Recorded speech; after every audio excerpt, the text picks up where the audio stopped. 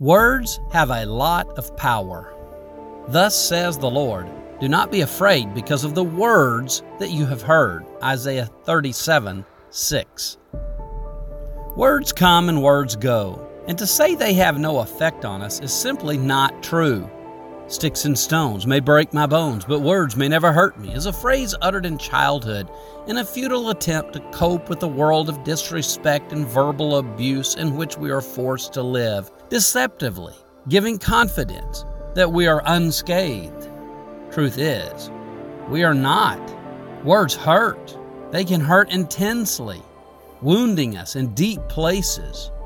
Words break us.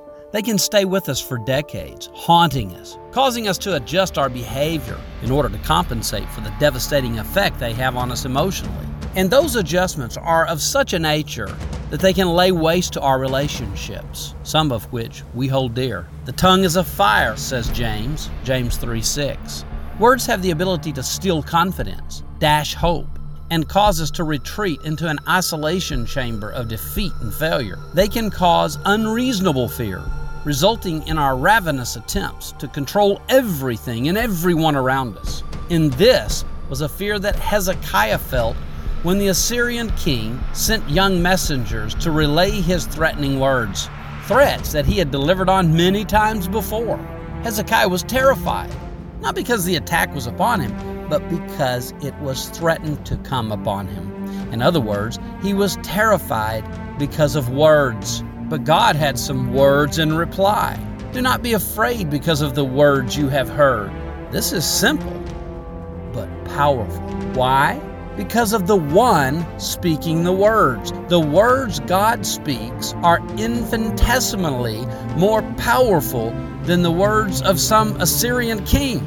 This is how we get over the devastation words have brought in our lives. We replace them with better words. Words from a better source. Words from a more powerful source. God's words.